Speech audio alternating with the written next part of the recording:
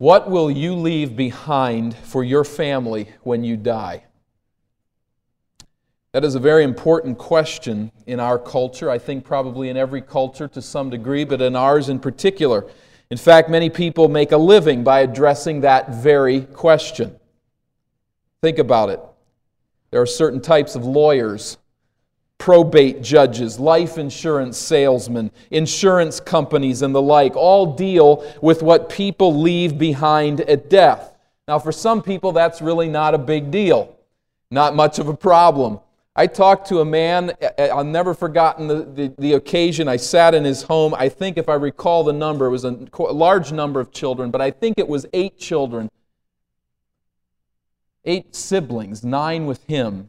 His mother and father died. All of the adult children gathered back at the house. They divided everything up in 9 piles, and he said, we were all happy with our pile. No arguments. Everybody went away thankful. It doesn't always go that smoothly, does it? You probably have a little bit of family history somewhere that indicates it doesn't always go that smoothly. More often than not, families fight over the piles. And the bigger the piles, the bigger the fight. Before they die, some people use their will as a tool of revenge and hatred. Some leave behind nothing but a pile of debt for their families to pay off. Some leave lots and lots of junk that their families have to clean up and throw out. But what will you leave behind for your family when you die? The answer to that question will reveal, I think, a lot about you and about how you have lived life. And I think God is very concerned about what we leave behind physically.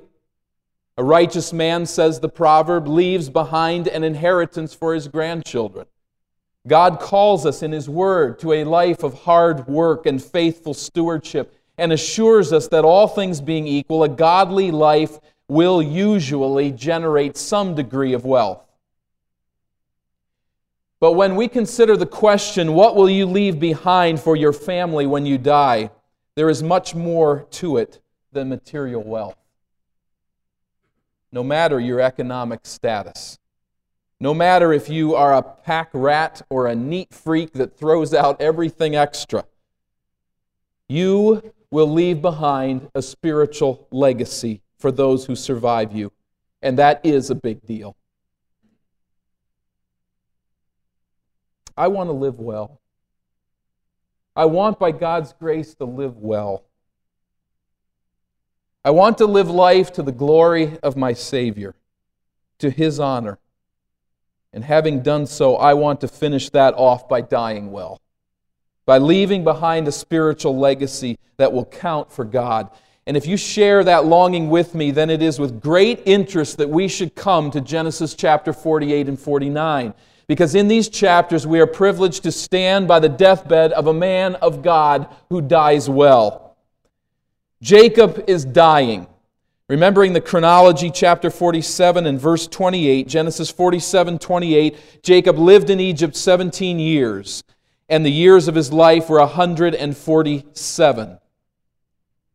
When the time drew near for Israel to die, he called for his son Joseph and said to him, if I have found favor in your eyes, put your hand under my thigh.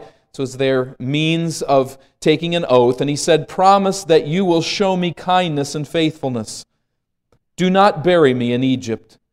But when I rest with my fathers, carry me out of Egypt and bury me where they are buried. I will do as you say. Joseph replies, swear to me, he said. Then Joseph swore to him, and Israel worshipped as he leaned on the top of his staff. As we get the larger picture here, I'd like to just give you a view of the overall issue that is before us here in these chapters. Chapter 47 and 48 and 49 of Genesis are all dealing with the death of Jacob. And as you can see on the graphic here before you, it starts there with a mention of his death. In chapter 47:28, Jacob lived in Egypt 17 years. Verse 29, when the time drew near for Israel to die, he called for his son Joseph. So you see that at the beginning of this account. And I'd like you to go to the end, to that bottom bar there, if you're able to see that. 49:33. Go in the text of Scripture and look at 49:33. In 49:33, we read, when Jacob had finished giving instructions to his sons, he drew his feet up into the bed, breathed his last, and was gathered to his people. So at the start, we have here an obvious section. It's marked off by an announcement that Jacob is dying, and it ends with the statement of his death. Everything that comes between is Jacob essentially on his deathbed, dealing with the end of his life and bequeathing to his children a spiritual legacy. So we need to understand that as we work through that, and by God's grace finish up with chapter 49 next week. We're dealing with a death scene. We're dealing with a man who is passing away, and we're looking at him in death. Now, we have seen Jacob as a man filled with weakness. I should probably stop here and just go through the whole thing then. We see death instructions, which is what we looked at. We started with last week, that first green block there of death instructions, Genesis 47, 29 to 31. And we'll notice then that the whole account ends there also with death instructions at 49, 29 through 32. So the section is put together very carefully constructed, that we would understand that this is dealing with the death of Jacob, and he is finishing up business, so to speak, as he passes life. We will be looking today at that first middle section there, the blessing of Joseph, and then by God's grace next week at the blessing of all the sons of Jacob in chapter 49. So this gives you basically the context of the whole setting here. Now we're going to focus in then on that one idea, chapter 48, of Jacob's blessing of Joseph. In life, Jacob was a man filled with weakness and failure, but there was spiritual progress. As time passed, Jacob began, as we say in our terminology, he began to get it together.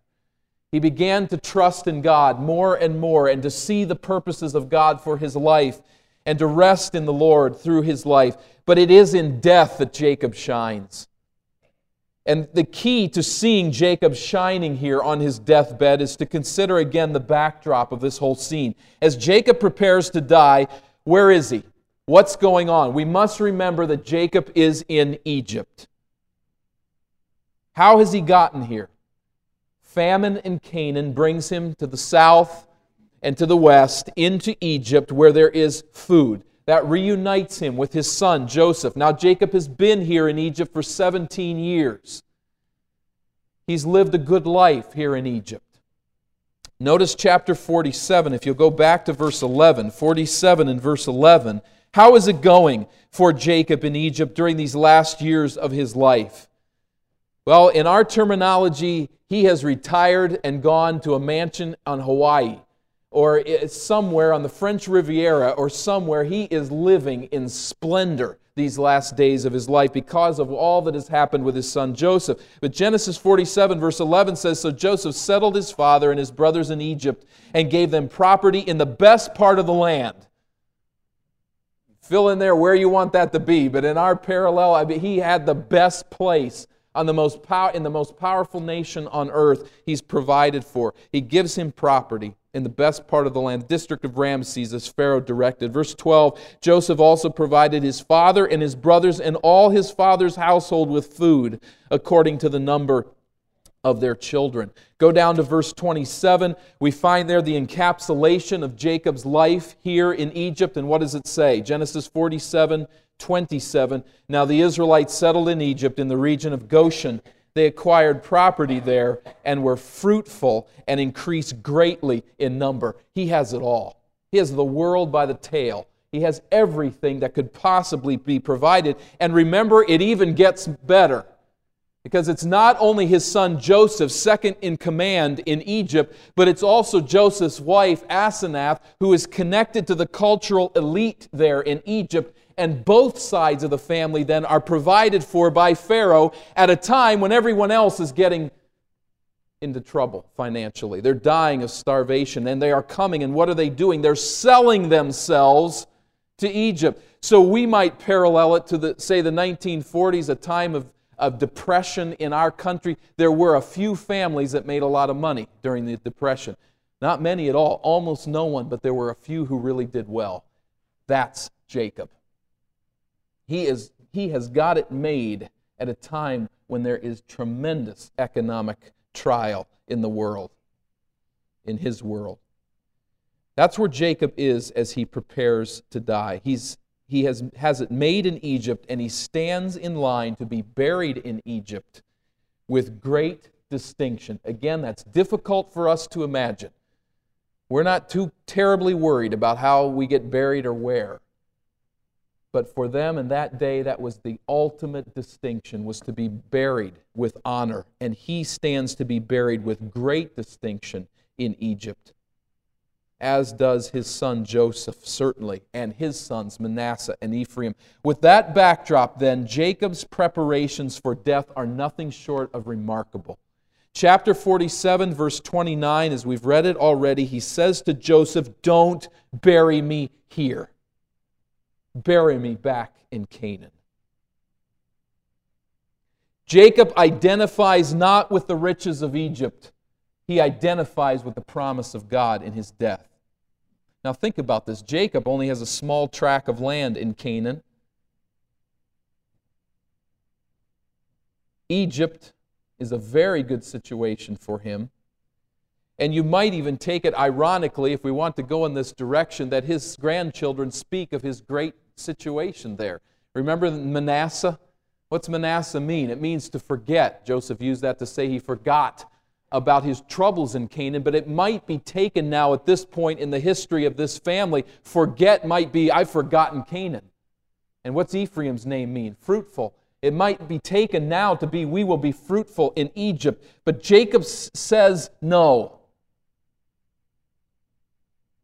That is not the legacy that he wants to leave behind. In death, Jacob does not cling to the temporal pleasures of Egypt. He reaches out in faith, clinging to the promises of God.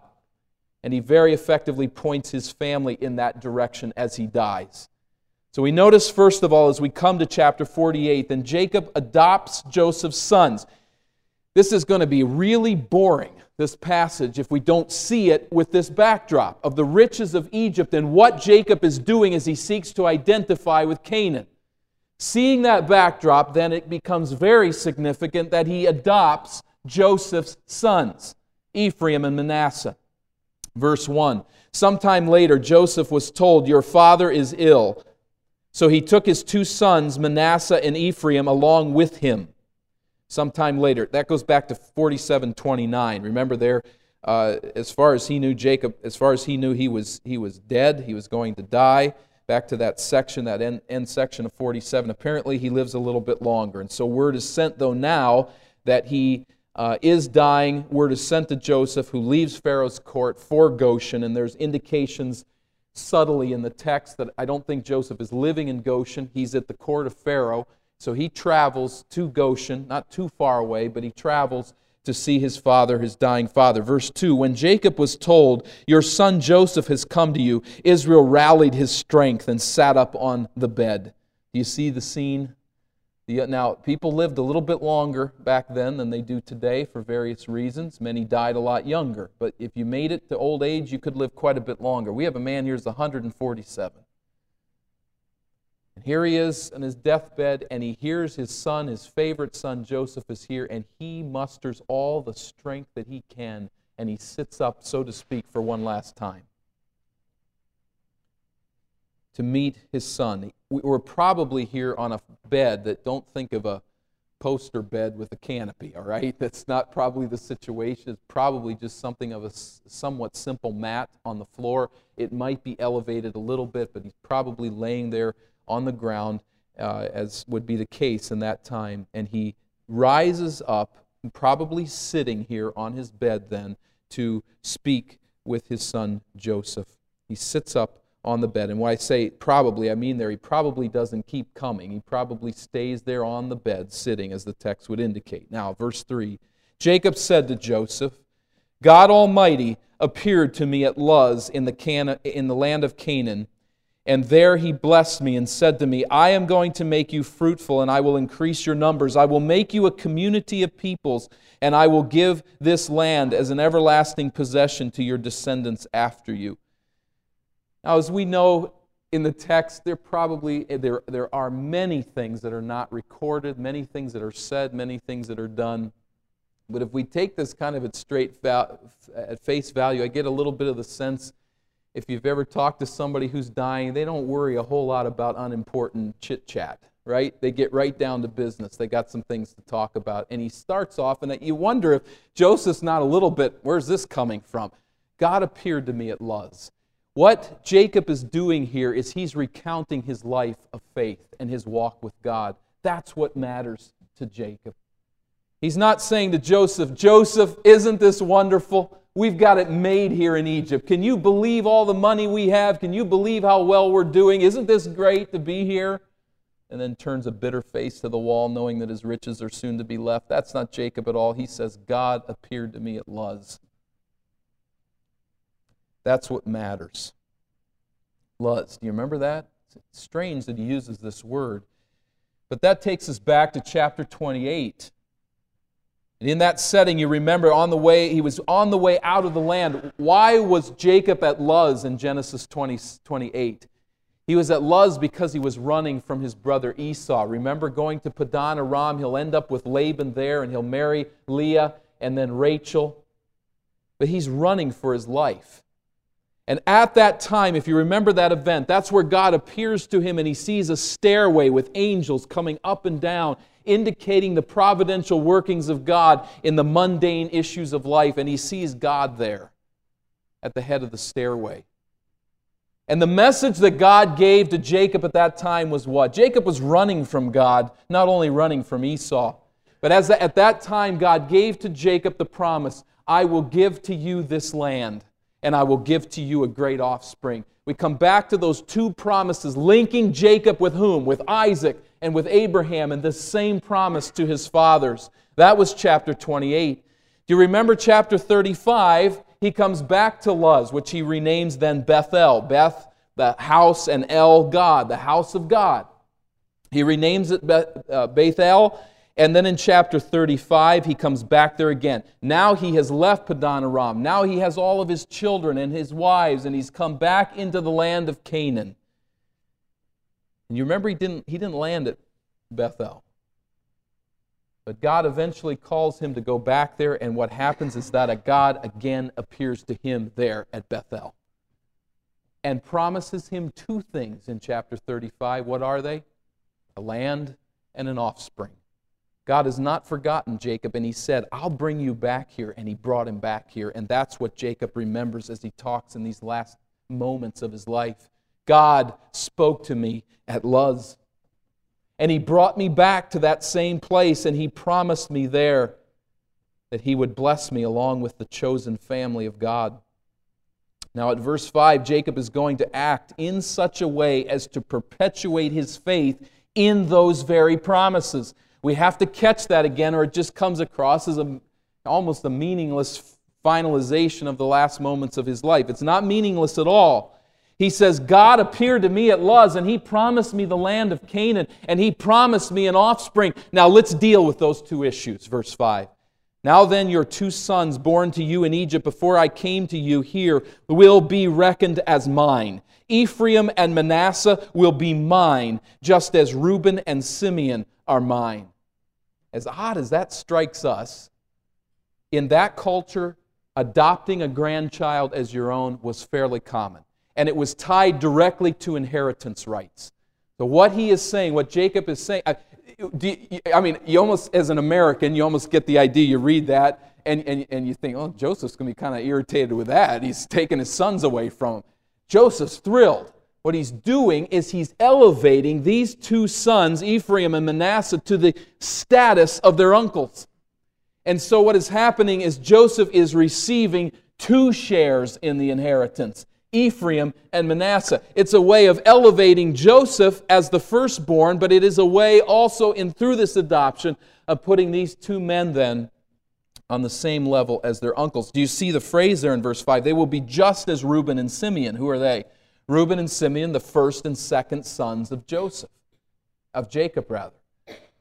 So he is placing Joseph in the firstborn position and choosing his two sons, Manasseh and Ephraim, who will now have status along with all the other tribes. This maybe doesn't strike us all that because we're so familiar with the 12 tribes of Israel, but when you read the 12 tribes of Israel, you're dealing with a bunch of uncles and a couple of nephews.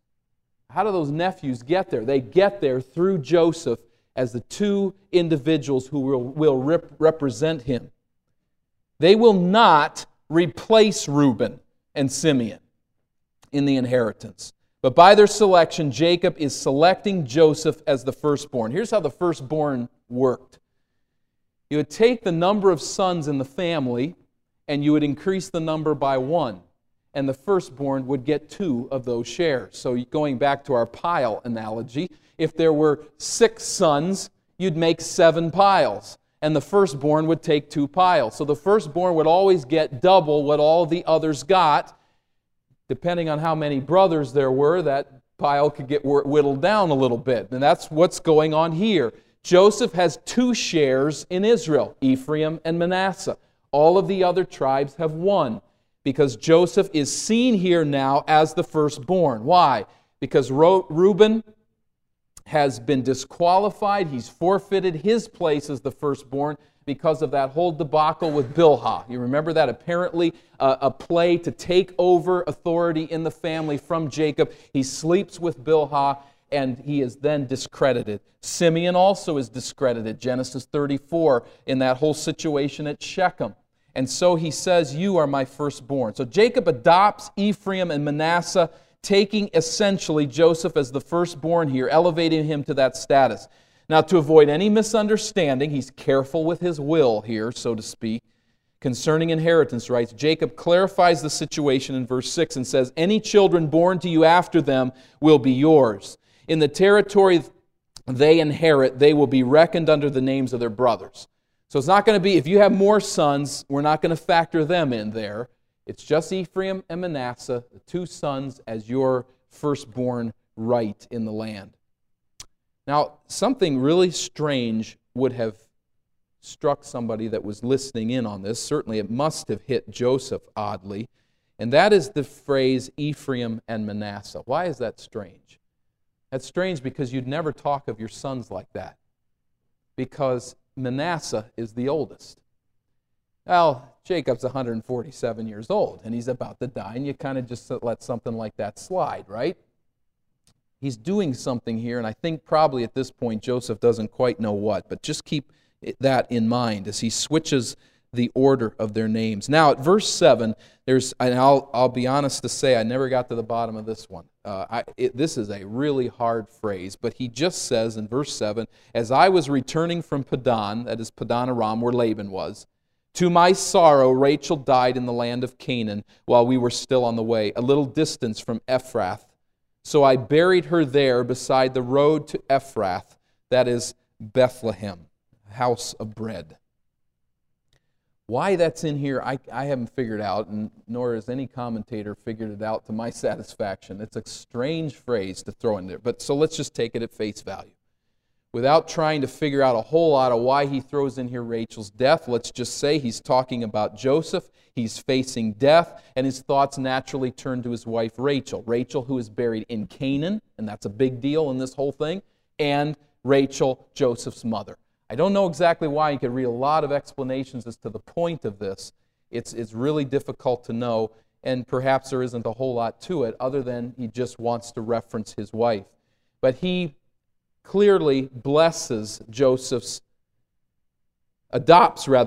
sons. Now, at verse 8, we will see that Jacob blesses Joseph's sons. So in these first 7 verses, he adopts them. They are placed in the position of the firstborn in Israel, elevated to the status of their uncles. They will become the heads of separate tribes in God's blessing to Joseph, or in Jacob's blessing of Joseph. Now, Jacob blesses Joseph's sons.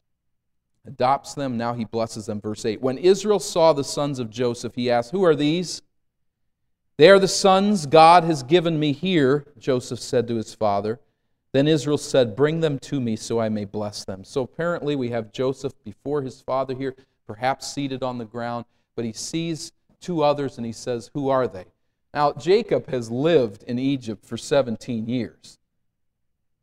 When he got there, Manasseh and Ephraim were young boys. He obviously knows who they are. So what's going on? I think verse 10 is our explanation. Now Israel's eyes were failing because of old age, and he could hardly see.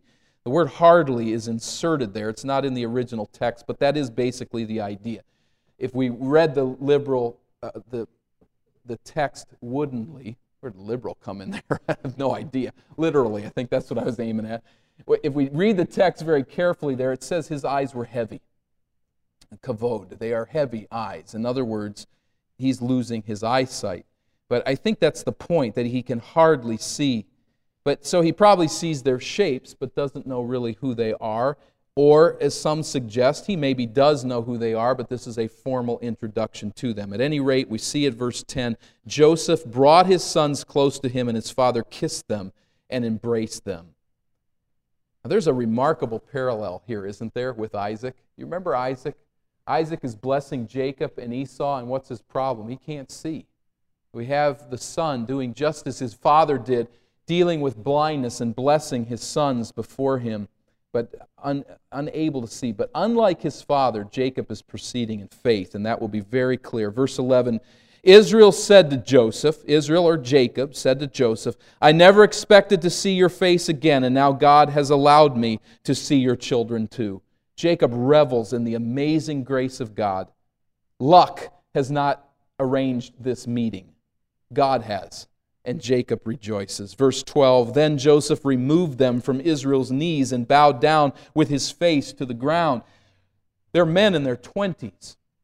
There are three references. I'll not burden you with that right here, but there are three references as you put them all together. Ephraim and Manasseh have to be at least 20 years of age, and we would assume that Manasseh older. So they're not sitting on Jacob's knees like we might think of it on a chair. But in some way they're leaning upon his knees or touching his knees as they are there before him. Perhaps they're kneeling before him or sitting before him. But in touching his knees, this was a very common position when you were adopting someone or when you were transferring family authority in some sense. A blessing ceremony is taking place here. We're in the prelude to that. But he removes them from before Jacob, and Joseph bows down before him as he thanks his father and is grateful to his father for adopting his sons. Now the blessing, a little further in prelude, verse 13, And Joseph took both of them, Ephraim on his right toward Israel's left hand, and Manasseh on his left toward Israel's right hand, and brought them close to him. Two things here to bridge the gap to this strange context. First of all, blessings were ritual events of high significance. And that was particularly true with the Israelites, who were often blessing their children prophetically through God's unique revelation and power. So these were very important events as you come to a time of blessing. The second thing that we have to understand that's not clear to us in our context is that the right hand always conveyed a greater blessing than the left. I don't know why, what the point was with that, but that's just the way that they looked at it. It can't be perfectly even down the middle. They were maybe a little more in touch with reality than we are on that point. We like to divide everything down the middle between our children. They said the right hand's a little more important than the left hand. So that's the context here, and Joseph takes his sons and kind of manipulates them and sets the stage for Jacob to put them in the right place so that the right hand will fall on Manasseh's head. That's protocol. That's what you do. The older is always honored in this kind of setting, is always honored above the younger. That's just right. That's just the way it is. But, verse 14, Israel reached out his right hand and put it on Ephraim's head, and though he was the younger, and crossing his arms, he put his left hand on Manasseh's head, even though Manasseh was the firstborn. So, Jacob's virtually blind here, but he senses what is happening, that the boys are positioned as would be protocol and would be cultural, and he takes his arms and he crosses them. So again, the men are probably down below him in some sense, kneeling before him. We don't know exactly, but he crosses his hands and puts them on in the reverse order as would be expected. What Jacob is doing is purposefully circumventing the right of the firstborn, thus identifying by faith with God's saving plan. I know this takes a leap for us to try to figure this out. It's a little bit of a struggle, but let's try to go there. What is Jacob doing by crossing his arms, and why in the world is it recorded here? Why is it important? We have to put this together with the whole message of Genesis. And it misses us because we don't think in these terms, right hand, left hand, blessing kinds of things. We don't think in those terms in our setting. But remember this. Who's the oldest, Cain or Abel? Cain, right? Who does God choose? Abel. Who's the oldest, Abram or Nahor? Nahor. Who does God choose? Abram. Who's the oldest, Isaac or Ishmael? Ishmael's the oldest, and whom does God choose? Isaac. And it's Jacob, not Esau. And it's Joseph, not Reuben. We have come to this place in the book of Genesis, and we've almost come to expect God to choose the second. And though it's not true in our culture, and I thank God it's not true in our culture, in that setting, in that time, the firstborn was always seen as the strongest and the most important in the family. And God continually takes human machinations and He turns them on their head. He doesn't work the way people want to see Him work, the way the culture operates. Time after time after time, God has done this, and now Jacob here stands forward and does the same thing. He identifies with God's electing ways by choosing the younger above the older. The ceremony takes place at verse 15. There is the invocation, that is a calling of God to witness. Verse 15, then he blessed Joseph and said, may the God before whom my fathers Abraham and Isaac walked, the God who has been my shepherd all my days to this day, the angel who has delivered me from all harm. There's the invocation. He's calling down, witnessing the witness of God. Notice his identification, not with the wealth of Egypt, but with the faith of his fathers. Jacob is not commending ease to his family as he dies. He's leaving behind a legacy of faith. He acknowledges that God has shepherded him, protecting him, providing for him throughout his life, and he thus calls his children to trust that same God on their journey. There was an angel. You notice verse 16, at least in this translation, it's capitalized, capital A. It's the messenger of God who is God. If you look at verse 15 and compare it with the angel, it's really speaking of the same person. The angel is God, yet distinguished from God. And as we put it together with other references, though that may not be particularly clear here, I think this angel is the pre-incarnate Jesus. And if you don't believe that, talk to me later and I'll show you a lot of verses that make that pretty clear. It's just pretty tough to deal with because he's God, but he's distinguished from God as the angel of God. At any rate, I have been protected, says Jacob, through my life. Now, after that invocation, the blessing of verse 16, may he bless these boys, or these young men. The word is probably indicating that they're not yet married. Don't take that to mean they're little boys. They're in their 20s. We notice here the identification with men of faith then as the verse unfolds. May they be called by my name and the names of my fathers Abraham and Isaac, and may they increase greatly upon the earth. What do you hear there? Connection to the people of promise, the offspring, and the land. That's where he points his children as he dies, to the promises of God. Now verse 14 says that, notice verse 14, Jacob says there, or Jacob rather, the text says here that Jacob crosses his hands so as to put his right hand on Ephraim. And then verses 15 and 16 record what Jacob said. But there's indications in the Hebrew text that verse 17 came right after verse 14. In other words, at verse 17, Joseph is not arguing with the blessing, but rather than interrupting the blessing, Moses tells us of the blessing, and then he brings in this historical account to say that as Joseph was positioning his sons there, and as Jacob crossed his arms, Joseph probably thought Jacob was mistaken and said, whoa, wait a minute here, Father. Don't cross your arms. I've got it set up for you. You don't have to be thinking, I've got this all worked out here, verse 17. When Joseph saw his father placing his right hand on Ephraim's head, he was displeased. So he took hold of his father's hand to move it from Ephraim's head to Manasseh's head. You don't have this right, Father. You got I've got it right. But, verse 18, Joseph said to him, No. Verse 18, Joseph said to him, No, my father, this one is the firstborn. Put your right hand on his head. But notice what his father says. Verse 19, he refused and said, I know, my son, I know. He too will become a people, and he too will become great. Nevertheless, his younger brother will be greater than he, and his descendants will become a group of nations. Joseph is 56 years old here. He has ruled as second in command over powerful Egypt for 26 years.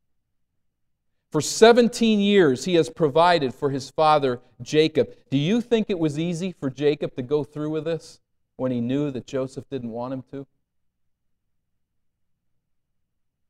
Jacob could have crumbled to Joseph's wishes, but he stands his ground.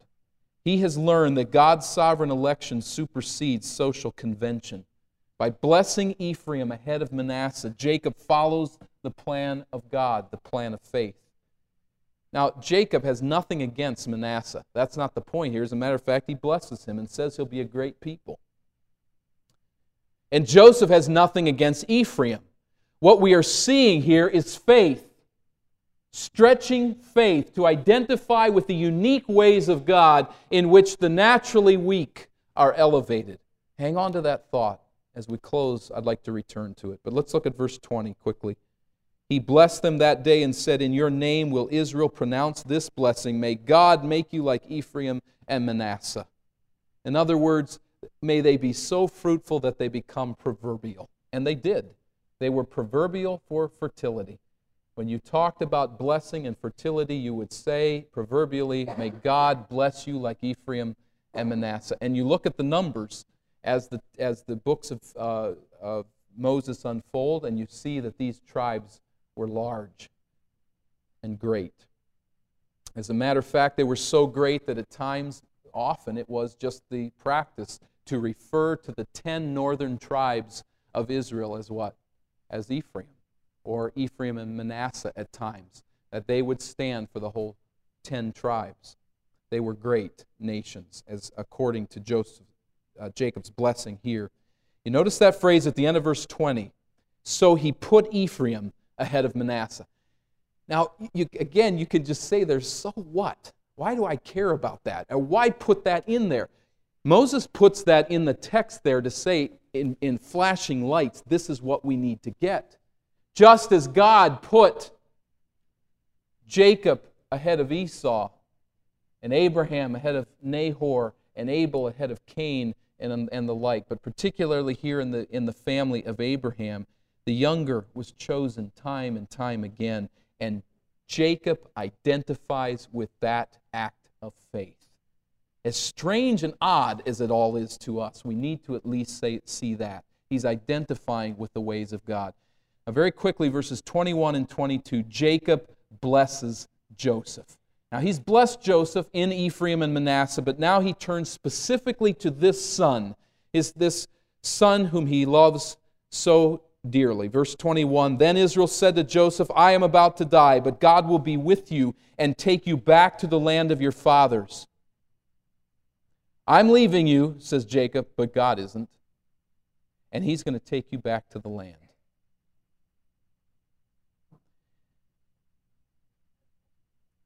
Now the you there, and you might even see in your marginal note, is plural.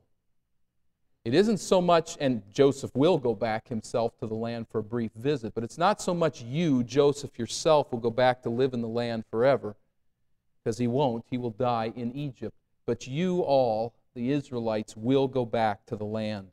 And verse 21, the key here is faith in God's promises. He will take you back to the land of our fathers. Isn't it interesting? At that point in time, Jacob only has a small tract of land in Canaan, yet he refers to it as the land of our fathers. He's trusting God's promise. Verse 22, And to you, as one who is over your brothers, I give you the ridge of land I took from the Amorites with my sword and my bow. Once again, this section ends with an absolutely confusing statement. The Hebrew could be read, I give you a shoulder, or I give you Shechem. And you might see that in your marginal note. And the reason being that the letters are the same. for these words, shoulder or Shechem. So he might be saying, I give you one shoulder over your brothers. I kind of like that interpretation, but I don't know that I can prove it. But I think it's metaphorical, saying, I give you one shoulder over your brothers, rather than, as we have translated here, I give you the ridge of land. The ridge of land is one way of taking it. There's about 4 or 5 different ways of taking this phrase. I know that's a little confusing, but the simple point is I think he's saying, I give you one shoulder over your brothers, and saying, you have one share of responsibility greater than your brothers. But another very possible idea would be that I give you Shechem. We won't take the time to go there for sake of time, but John 4:5, Joshua 16:1, Joshua 27, all of these refer to Shechem as being Joseph's inheritance. And who's the book written to? The Israelites who are now leaving Egypt. Remember, they're the original recipients of this book. They're leaving Egypt after 400 years in slavery, and they're coming into the promised land. And where in all of that promised land are they going to land? And where are they going to pronounce the blessings and the curses in the land? You remember, it's at Shechem. So I would take this very possibly to be, I give you more responsibility than your brothers as firstborn, or I give you the tract of Shechem that I took with my sword and bow. What in the world does that mean? We haven't seen Jacob have any battles. So 2 options. 1, he had a battle that's not recorded, or 2, he's referring in a way to the defeat of the city of Shechem in chapter 34, saying, I had no responsibility in that. That was Simeon and Levi, but in God's providence I took Shechem by sword and bow. Whatever the case, he is obviously blessing Joseph here. Give me a few more moments and let's tie this all together. This is a confusing passage to us. It's not an easy one to work through and to see the significance of it. And as we come to 49, it doesn't get any easier in the plowing. These are difficult things because we don't think in these terms like ancient Jews and these blessings. But I think it does call us to consider, what will you leave behind when you die? We learn much about Jacob and what he leaves behind, the legacy that he leaves for his family. He had confidence in the promises of God. That's what flows through this entire chapter. He believes the promises of God. He's resting in the promises of God. And believe me, if you live to old age and you die of old age somewhere in a bed, you're either going to believe the promises of God or you're not. And it's going to make a world of difference as you die, what you trust in. He did not stake himself to Egypt or to the social conventions of his day. He wasn't thinking like the world as he died. He staked his hope in Canaan, and he relied upon the unique ways and promises of God. That's what he clung to as he passed this life. Bury me in Canaan. And all of you, I'm not telling you that I'm going to Canaan and you do whatever you want to do. I'm telling you, and I'm setting it up here through these blessings and through all of this giving of my inheritance, that you too will think of Canaan as your home. You will think of God as your God, not the gods of Egypt. And so I'm encouraged here, and I trust that you will be challenged here. First of all, let's leave behind a legacy of faith in God's promises. The way we leave behind that legacy of faith in God's promises is to speak those promises to our families and to those that are around us. I think of the couple in our church who once told me, we never, ever, before we came to this church, talked about God in our home. And now we talk about Him all the time. Now, that's not this church that did that alone, but God used us as a tool to affect that change in that family's life. I hope that I don't speak to you, but I may. Perhaps in your home, God is not a very consistent topic. And the blessings of God and the ways of God and the promises of God are something that is only heard basically at church. If that's the case, you've got something to learn from Jacob. Leave behind a legacy of faith in God's promises. You have to talk about those promises. You have to talk about what God's Word says, and you must then, by His grace, keep clinging to those promises as you face death. But I don't think it's going to come across very well in your own mind to cling to those promises in death when you've not clung to them in life. Jacob had come to trust those promises, to believe in God, to know that He was his shepherd, and he hung on to the very end, holding to the promises of God. Secondly, I think we learn here that are and challenged here to leave behind a legacy of faith in God's ways. And I'd like you to turn to 1 Corinthians 1 here, which I think speaks from a New Testament perspective of exactly what is going on as Jacob chooses Ephraim over Manasseh. We don't find that very easy to grasp in our setting, but we do find it laid out here for us on this side of the cross in very accessible terms. And here's what we need to draw from this passage. 1 Corinthians chapter 1 and verse 26. Now hear these words and apply them. Do you think like this? And do you rejoice in God's word? 1 Corinthians 1:26, brothers, think of what you were when you were called. Not many of you were wise by human standards. Not many were influential. Not many were of noble birth. But God chose the foolish things of the world to shame the wise. God chose the weak things of the world to shame the strong. He chose the lowly things of this world and the despised things and the things that are not, to nullify the things that are, so that no one may boast before Him. Jacob identified with the God who confounds the wisdom of man and chooses the weak. Now, we sang earlier this morning, let the weak say I am strong. Let the poor say I am rich. Why? Because of what the Lord has done. But as Jesus laid out in the Sermon on the Mount, we don't come to God unless we come poor in spirit. We come as the weak things of this world. We come as the despised. We come as the humble. And that's the very kind of people that God chooses. That's why we are here. And that's why I think we could say we don't have lots of wealthy people, lots of influential people, lots of strong people. There are some in the church of God. We don't find those kinds of people in our assembly.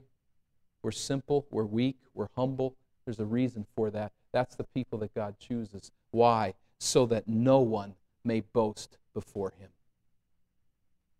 Let that encourage you. If you say, I'm weak in body, I'm weak in spirit, I'm uninfluential, I don't have much money, I don't have much clout, I'm not an important person, I could die today and not much of the world would ripple with my death. But take heart. God chooses the weak. He chooses the poor. He chooses the simple, so that no one comes to heaven and looks God in the eye and thinks about boasting. If we have not come in humility to salvation, we've not come to salvation. There's nothing of my work and there's nothing of my addition to what Christ has done. I come in simple faith and rest in the fact that He took my sins and died in my place, doing something I could never do for myself, and provided me salvation, which I reach for and accept in simple faith that He has done the work. He chooses the weak. And we're called here, I think, thirdly, to leave behind a legacy of walking with God. Verse 15.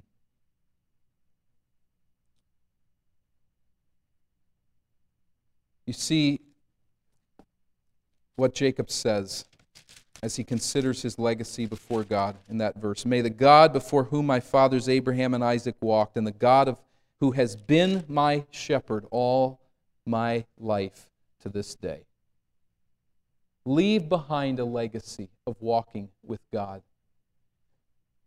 Put that at your deathbed scene and substitute the words, I've lived a life doubting God's love. I've lived a life doubting God's plan. I've lived a life walking away from the purposes of God and dishonoring Him. That doesn't ring very well there, does it? I hope by God's grace we can die and say to our family, if they are gathered around and we have that opportunity to look into their eyes and to say, I have walked with God. Not that I am great, but God has been my shepherd. Who is your shepherd? Who is it that you really lean on? Where do you draw strength for your walk daily? Is it really, truly God? Is He the shepherd of your soul? Cling to Him as the shepherd so that in death you look your family in the eye and say, I trusted God. And I'm not sorry that I did. The Lord is my shepherd. I have never been in want. I have never lacked anything necessary because He has been my shepherd.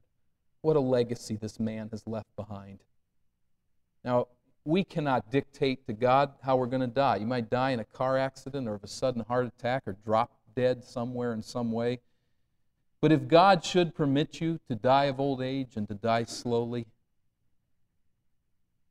pray for the blessing of dying with a clear mind, surrounded with a family that you can bless. And I don't know if that has to just take place on our deathbed. I would encourage you to bless one another now. Bless those around you in various ways. And parents, maybe I speak in particular here even to fathers, if that's fair to do. Bless your children. There are times at night, tucking my kids into bed, I'll be very open here and say I put my hand on their head and I say to them, may the Lord bless you and keep you. May He cause His face to shine on you and give you peace. And they usually giggle right about that. Someday they might know what I mean. Kind of a weird moment. But we need to bless our children with the grace of God. Now, I'm no prophet, I'm no Jacob, and we're not saying that what we bless our children with will come true. But do they know that we love God? Do they know that we walk with God?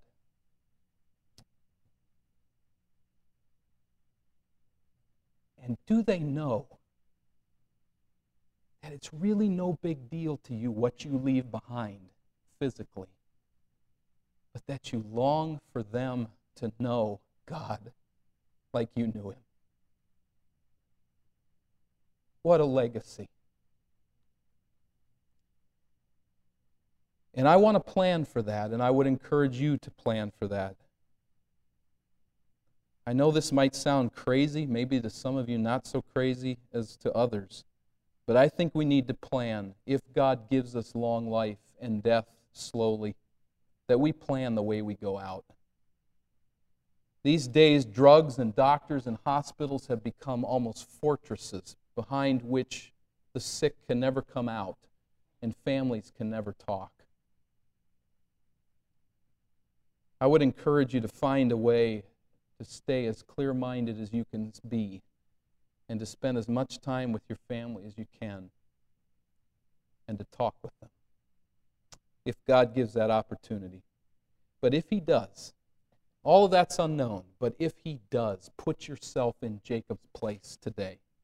What will you say?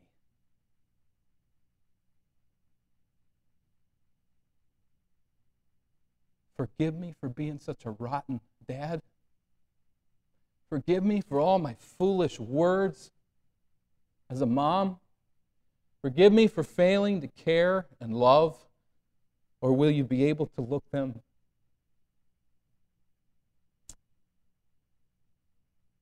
in the eyes and to say, may the Lord bless you and keep you. He's kept me all these years. May He keep you. Maybe you don't even want to think about that because you don't want to think about death. If God is your Father, if God is your shepherd, if God is the one who has walked you through life, you won't be afraid to meet Him. And if you're afraid to meet Him right now today, you need to seek the Lord. You need to seek His face, and you need to come to a position of knowing that you have come to saving faith in Him, that He has adopted you as His child. If you can't say that with full assurance, I would plead with you in God's authority to talk with someone, to search out the Word of God, and to discover how you can know that you are rightly related to God. You won't be sorry in life that you did, and you certainly won't be sorry in death. May He find us faithful as we live and as we die. Let's bow for prayer. Lord, our Father, we bow before you in thanks and praise for what you have accomplished for us in Christ. We thank you, dear God, our Lord, for the salvation that we have. God, I don't know about the experience of these who are before me today, but this old world has not been spending time with me this week, counseling me how to die well. The only counsel we get from our world is how to live it up,